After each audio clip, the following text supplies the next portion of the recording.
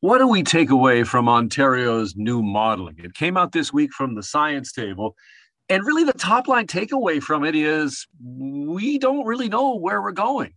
The best case scenario compared to the worst case scenario is such a wide range that it sort of says that we're at a crossroads and we just don't know what's going to happen next. We do know that we are at even better than the best case scenario, just by a little bit from the modeling that came out in September. So, what does that mean going forward? Well, one of the things that we do know 100% from the modeling is that right now, cases are increasing in young people.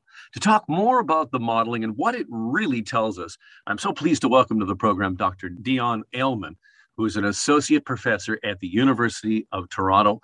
What's your top line takeaway from that modeling? Well, it's really actually mostly very positive. What we're doing right now is working, right? Continuing to get people vaccinated. Toronto enjoys, in particular, very high vaccination levels.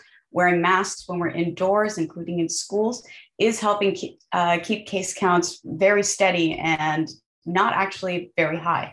Additionally, the ratio of patients who are ending up hospitalized in ICU compared to our actual number of cases is really quite low, especially compared to the other waves. So all in all, we're holding steady despite continually opening up and school starting, and that's good news. What do you take away from this increase in cases in younger people and the possibility of hospitalizations in ICUs? So increasing infections in younger people is no surprise, right? With schools opening, universities opening, there's a lot more contact among these groups than there were before. And as long as there's more contact, there's going to be more infections, especially when you consider kids under 11 that can't yet be vaccinated. So it's no surprise that those cases are going up. But the fact that the overall number of cases is holding steady means that cases in the other groups, the other age groups, are decreasing.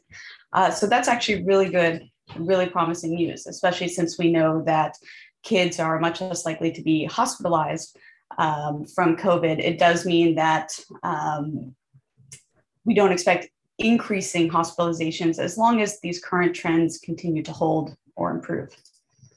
I think for a lot of parents, when they look at those stats and they look at the increasing cases amongst young people, and then we find that the province says, no, no, rapid testing is only for businesses. I think that is concerning to a lot of parents. Can you comment on that? Yes, I can. As a parent myself, there are reasons to not let parents arrange their own surveillance testing or providing, their schools providing rapid tests to just everyone. And there are reasons to do it. The reasons to not let parents organize testing, which was the big announcement that came out from the province yesterday, saying that parents were no longer allowed to organize their sort of homemade surveillance systems is, first and foremost, just liability. How are people's privacy being managed? What if they're giving instructions about, how to administer the tests and those instructions aren't correct, right? Nobody wants to be involved with that. There's issues of equity. Like, what about the kids in poor neighborhoods whose parents don't have the time or energy to arrange these big drives? They're not getting the same safety as everyone else.